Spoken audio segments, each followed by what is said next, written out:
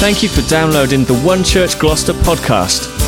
This message was recorded live at one of our services. To find out more about life at One Church, visit us online at thisisonechurch.com.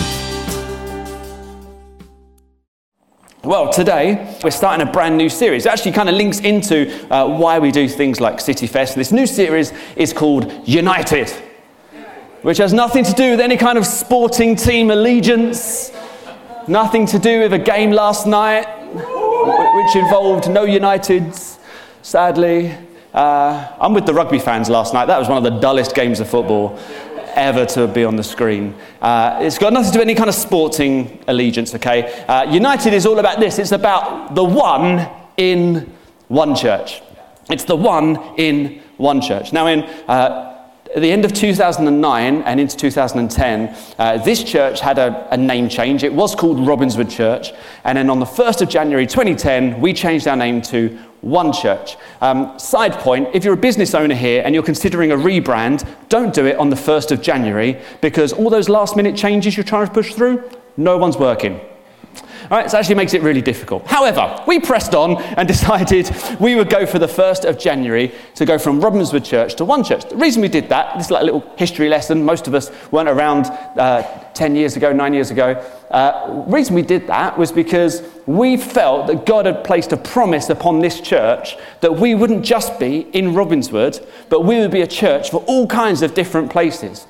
And in reality, how could we have Robinswood Church in, I don't know, Bristol or Keynsham or even Zimbabwe? How could we have Robinswood Church Zimbabwe? That just didn't make any logical sense, let alone Robinswood Church Podsmead or Robinswood Church Kingsway. So we went through a process of just choosing a different name that we felt could describe who we would be wherever we would be, which is how we came up with One Church. That we might be in lots of different places, but we will still just be one church. And we're going to spend some time in this series describing what that means to be the one in one church. To get us going, here's our main passage, our main scripture for this series. So if you have your Bibles, can you turn to Psalm 133, please? Or if you've got a Bible app on your phone, you can pull that open. Especially if you've got the app, because you can highlight these verses, because these will be our key verses each of these weeks. Psalm 133, it's only a little one, and it goes like this. How good and pleasant it is when God's people live together in unity.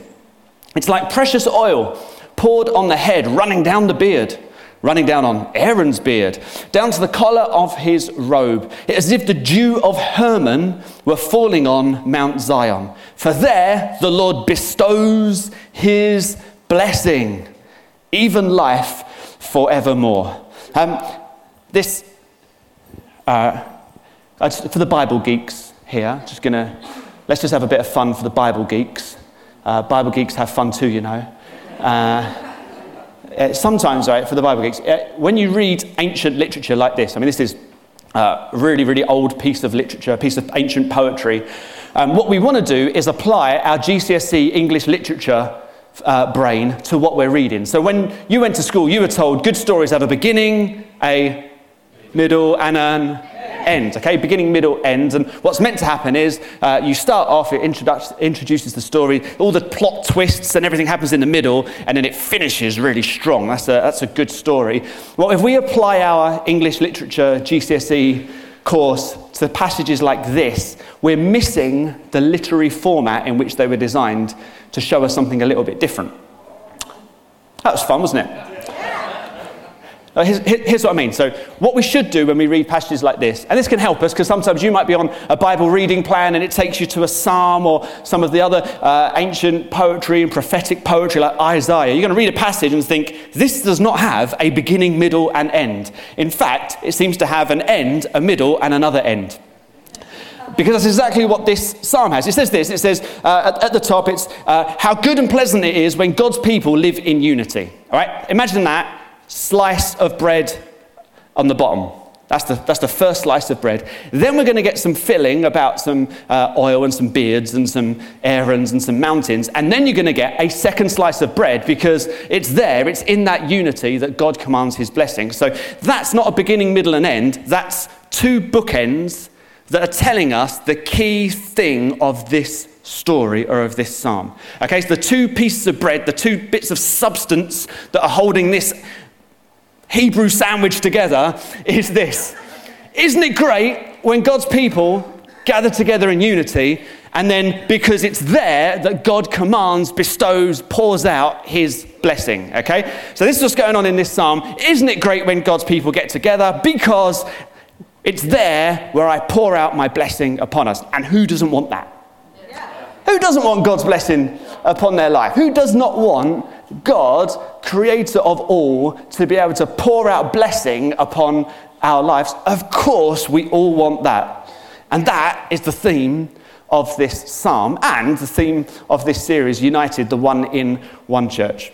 But who wouldn't want to be blessed? Well, if we want to be blessed, I think it would help us to know what it really means to be blessed. Because this word blessed has been used in all kinds of different ways. Okay, we use the word blessed all the time. We were at a wedding yesterday, Yain and Joy's wedding, beautiful day, and the word blessed came out in all the speeches. I'm blessed. We're blessed to invite you into our family. I'm blessed to be married to you. I'm blessed. And in fact, we use this word blessed to describe all sorts of things, don't we? In fact, just a quick like Instagram search of hashtag blessed will turn out so far 111 million posts, public posts of people that have said something and then described it as hashtag blessed. If you add praying hands emoji, it goes up to 115 million. Okay, now you and I have probably made some social media posts and talked about how blessed we are because, or hashtag blessed, and you can see this is just a random point on my phone. I scrolled down, took a screenshot, and you can see someone's going on holiday, hashtag blessed, quite a few to do with family, hashtag blessed, and maybe someone's just had their hair done in the bottom right, hashtag blessed, for the hair done. Some 3 friends have got matching jumpers, hashtag blessed. And I thought that was hashtag awkward, but maybe that's a different era. And then top left, someone, which I was like, is anybody, and anyone know what that was? And then a guy called Dave, who's in the first service, went, oh, that's this person riding this bike at this event. She's the first ever female world champion on superbikes. That's what's going on there. So triumph, victories, sporting achievement, hashtag blessed. So here's just a quick snippet of all these different ways in which we tend to see something, experience something, receive something, and our description of that is blessed. I am blessed because I have kids. I am blessed because I have a holiday. I am blessed because I have a motorbike, or blessed because I am achieving. Now, that's just how the language has evolved, and I think what's going to be helpful for us is to understand that when we read God promising blessing in Psalm 133, he isn't promising health and wealth and motorbikes and holidays. Okay? So when we read the word blessed in the Bible, what it means to be blessed isn't about stuff that you are going to get for your glory. We've got to be careful of that. The reason we've got to be careful of that is because, if we go on holiday and say hashtag blessed, well, what about the person who can't afford a holiday in that same way that we're describing a holiday? If we're having family photos and calling it hashtag blessed, what about the person or the couple who can't have children? Where's their hashtag blessing? If it's about stuff that we own, like motorbikes, or about sporting achievement that we've achieved, what about the person that came second every time? Or last every time? How does it make them feel? That's tricky, isn't it? Now, I'm not trying to be like an old fogey of like, stop saying hashtag blessed. It's not fair. All right? Because it's an expression, isn't it? And language evolves over time, and we use that phrase blessed to refer to a whole bunch of different things. But I do think we just have to be careful that when we're talking about how God wants to bless us, it's not always going to mean motorbikes, holidays, cars and money. Here's a much better definition. This is my best way of shortening a definition for what it means for God to bless us when it comes to the biblical sense. And have a look at this. It says this. Blessed means this. God's hand is placing you in his promise. God's hand is placing you in his promise. Now, this means it's nothing you can do to achieve that. It's nothing you can do to earn that. It also means this: the stuff that you think you've done that counts you out of the hashtag blessing isn't a thing, because it's nothing to do with you. It's to do with God's hand comes upon us and places you in his promise.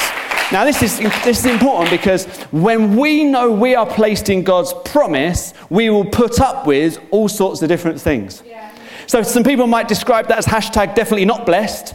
But if I look up and I can see God's hand over me, I'll live in that space. Yes. I might be in a time where I'm really not feeling any kind of blessed, but I do see God's hand over me, and I know that he has placed me where I am. I might not feel, it might not be hashtag blessed, but it is hashtag promised. And I would much rather live in a place of God's promise than in a place of what I have earned myself as far as blessing and reward for all of my own efforts. So this psalm is saying that there is a place you can be where you will receive God's blessing. And here's what that means. It means his hand comes upon you and places you in his promise. Places you in his promise. Now, this is true of us individually. So we said, who wouldn't want God's blessing? Of course we do. But it's true of us collectively as well. This psalm was not written to an individual. This psalm was written to a whole nation of people. And to say to a whole nation of people, or a whole community of people, did you know that God wants to pour his blessing out upon you? Like, yes, what must we do? Well, we must be unified. Because it's great when God's people gather together, because in that unity, God's hand comes upon them and places them into the promise and the future that he has for us. I spent a lot of time this morning singing different lines of songs and prayers of God's promises for us. Well, if we want to get there, it starts with unity. For us as one church. If we use this word family quite a lot here, and Scott said that when introducing communions, we're family, and we want you to feel homely. Whether maybe this is the first time you've ever walked into a church building before, we want you to feel homely. We want you to feel part of this unity, part of this family. And the reason is this: we find ways, or we must find ways, to get God, to help God see we are unified. Because when God sees the unity, his hand comes upon us. I would rather be in a church that God's hand is upon, that knowing that means he's placing in his promise, than look over my shoulder or over the fence at all kinds of other places that look like they're hashtag blessed. Because I want to be under God's promise. So this is, I feel like this is what's going to do during this series. So Nate's going to take a week, Amy's going to take a week, Dr. John's going to take a week, and we're going to look at what is God going to do. I feel like God's going to take us through a bit of a car wash. He's going to hose us down a bit. He's going to get the jet washer out, clear out some of the gunk, and he's going to help us be unified through this series. We're going to use something like City Fest as we're going to show our unity by doing this thing together. But he's going to take us on a journey of that so that we're ready to do that. To help us understand how our part we play in that, we're going to look at a passage from Romans chapter 15. Romans chapter 15. And in Romans 15, we get this letter to some churches in a place called Rome, believe it or not. You with me? And this guy's called Paul, the Apostle Paul. Paul's spends a lot of the New Testament writing that we see is his words, encouraging, challenging, helping churches in so many ways be a bit more unified. And this is a great passage when it comes to unity. And here's how he's trying to help this church be more unified. It says this: we who are strong ought to bear with the failings of the weak. And not to please ourselves, each of us should please our neighbours for their good, to build them up. For even Christ did not please himself, but as it is written, the insults of those who insult you have fallen on me. For everything that was written in the past was written to teach us, so that through the endurance taught in the scriptures and the encouragement they provide, we might have hope. May the God who gives endurance and encouragement give you the same attitude of mind toward each other that Christ Jesus had, so that with one mind, one voice, you may glorify the God and Father of our Lord Jesus Christ. Accept one another then, just as Christ accepted you, in order to bring praise to God. And this is one of the one another passages in the Bible. They're called the one another passages because they all feature the words one another. Brilliant, okay? One another. So, and you get these series of like encouragements, commands, teachings, ways to live out your Christian faith with these ways of loving others. So bear with one another was at the top of that passage that we just read. There's a whole bunch. I'll just list a few on screen for you here. We can pop those up. So to love one another, forgive one another, regard one another more highly than yourselves, teach and correct, encourage, pray and bear each other's burdens, be friends, kind to one another, compassionate and generous in hospitality. The list goes on and on and on. And I mean, maybe this is a good life group challenge. Like if you're in a life group, I think this would be a good challenge to, next time you meet together, go, how many of these have we managed this week? Somebody's like, well, I definitely teached and corrected one another. I did a lot of that. Yes, well, maybe you need to also forgive one another and bear with one another as well and regard others more highly than yourselves. And these are these teachings that are throughout the New Testament that are basically trying to help Christians work out how do we live in unity together? How do we all turn up here on a Sunday and find something that unifies us? How do we live that out as a Christian community? Because we're a weird bunch. Just look at a person next to you for a second. Just like, yeah. I mean,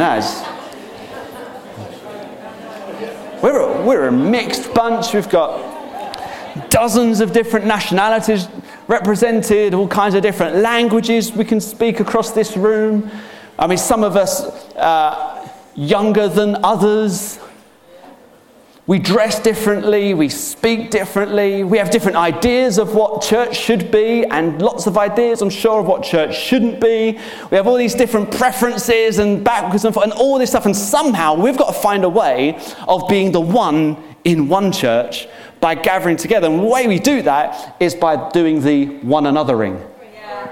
We're going to one another until the one of one church is ready for God's hand to place us in the promise that He has for us. We're going to do a lot of one another in until we get there. Here's what's really interesting. So we just read from Romans 15. To get the context of what Paul was speaking about, you have to read Romans 14. There's no Bible geekery about that. That's just read the bit before. And what's really interesting, you can see what's going on in these churches in Rome happens all over the place. It happens in our own lives, happens in this church. It's just one of the things that come up when we're trying to live out our Christian faith and discipleship and live in community and unity with others. And one of the challenges they were facing was this. Some of these people had grown up in the Jewish religion, which held a lot of rules and regulations which they had passionately held to this point. And then they'd made this decision that Jesus was the promised Messiah of the Jewish faith.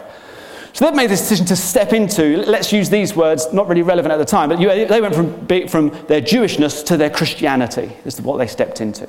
And that made up a big chunk of people in this church in Rome. Now on the other side of the church, let's say, like, you guys, you grew up with this Jewish faith, loads of rules, religion, traditions that have really formed the foundation of how you see the world, how you treat one another, and then you've recently made this decision that Jesus is the promised Messiah and Saviour that you've been waiting for. Like, whoa, this is so cool, our ancestors have been waiting for this. And then over here, you guys had none of that. Right? You guys have grown up in the Roman Empire. You've grown up where hedonism and seeking your own pleasures has been the primary goal in life, and kind of do what you want to do, but try process things through a filter of logic and philosophy, and then you've come across this Jesus guy or the stories of this Jesus guy, and you've stepped into a place of faith, and you've made the decision, I'm going to follow Jesus. Most of us, we don't know what to believe about whatever.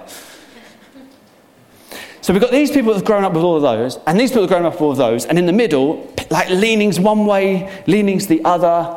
And Paul writes, so the first words we wrote from chapter 15 says, we've got to bear with one of those. Those of us who are strong should bear with those who are weak. Now here's what happens if you grow up with lots of rules or regulations, or there's a certain way in which things are done. This is how church should work. this is the way in which your Christian faith is lived out, this is the way it happens, you think, we grew up with that and we think that's where our strength comes from. And yes, you're right, Paul, we who are strong must bear with those poor souls on the other side of the room, the weak ones over here.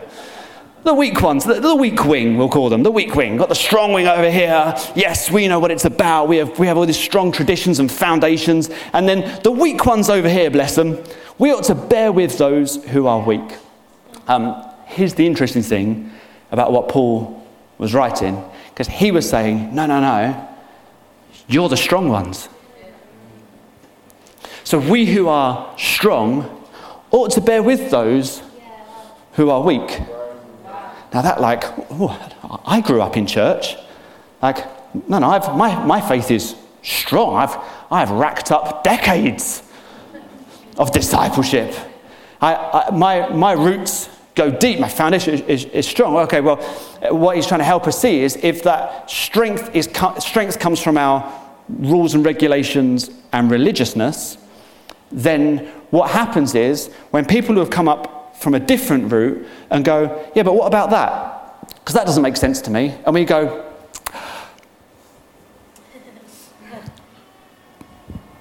and we start to see that the weakness isn't in our faith, the weakness is in our rules.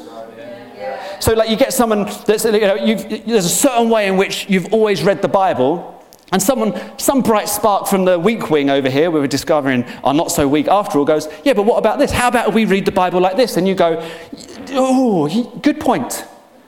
No, what's being challenged isn't your faith. What's being challenged isn't your salvation. What's being challenged is your rules and your regulations. And then someone over here says, well, what about if we treated people differently like this? What if we organised ourselves like this? And you over here go like, ooh, and they're not challenging. No one's challenging your faith. No one's challenging your salvation. What's being challenged is the rules you grew up with. And suddenly we realise the weakness of us comes from our rules and traditions, not from our faith, and there's a freshness, there's a strength that comes with you if you are new to all of this. Let's say you've been a Christian for a day or a year or 3 years. You have a different way of viewing all of this that some of us don't have the ability to see on our own. You have a strength that you bring this community. You have a strength that you bring this church.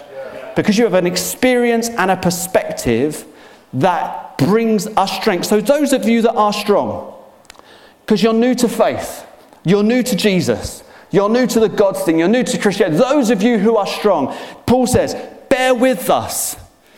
Bear with us. Those of us who are weak, because we're so easily reliant on our legalism, we fail to make the step into grace. So bear with us, but we can learn from you. Bear with us because we'll find strength from you. So what does unity look like? What does the one-in-one church look like? It looks like moments when I'm weak, I go, is someone here that's strong? Moments when I'm struggling, I go, is someone here that can help me? Moments where I realise I don't know it all.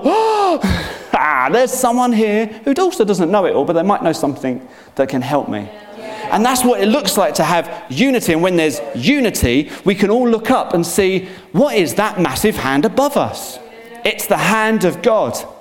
And God takes that unified church, that unified group of people, those of us grown up with all sorts of different experience and rules and regulations and no rules and whatever else, and different theologies and preferences and ideas and idealisms. And he goes, I'm going to move you. My hand is upon you, and I can place you into the promise that I have for you. Because when there's unity, God can command and bestow and deliver and pour out and give every one of us his blessing.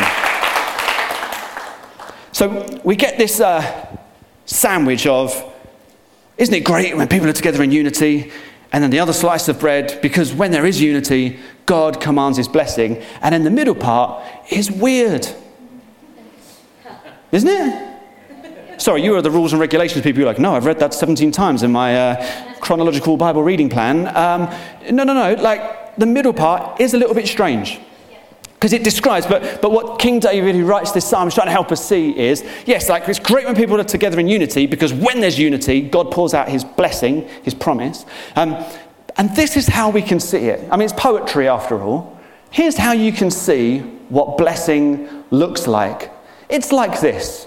It's like oil being poured all over your head. I could not think of anything worse. Oh, I hate being sticky. Like, I'm sweating now and I hate it. Can't wait to wash my hands. Like, a lot of people find massages, that's like the epitome of comfort and someone treating you. Oh, covered in oil. Are you having a laugh?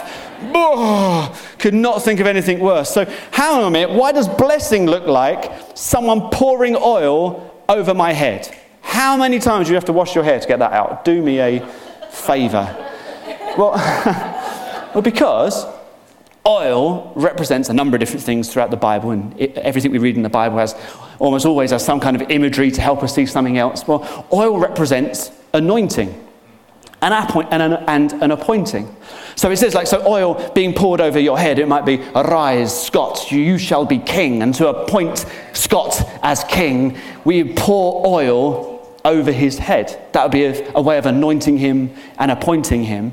So it says to be blessed is like being appointed and anointed.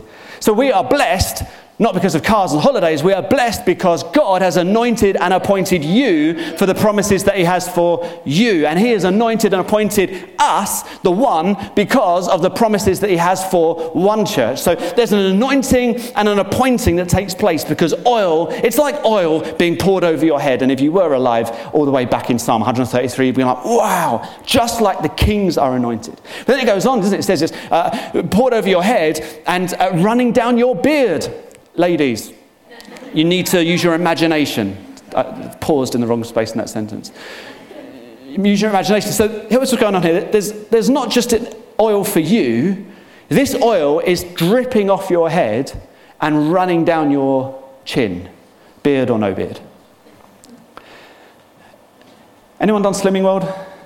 You'll know if you've done Slimming World, or someone that's done Slimming World, because their cupboard is full of Frylight. I swear Frylight must have made an absolute killing out of Slimming World. If you're unfamiliar with Frylight is that spray that is like one squirt is 1 calorie. And it's kind of like instead of using olive oil, which is tasty, it's using Frylight to cook your food in. And it says, like one spray, what you're meant to do, you put a couple of squirts in the frying pan. And I don't know if you've ever used that. I can't be the only one here that uses that. I put a few squirts in and I go, are you having a laugh?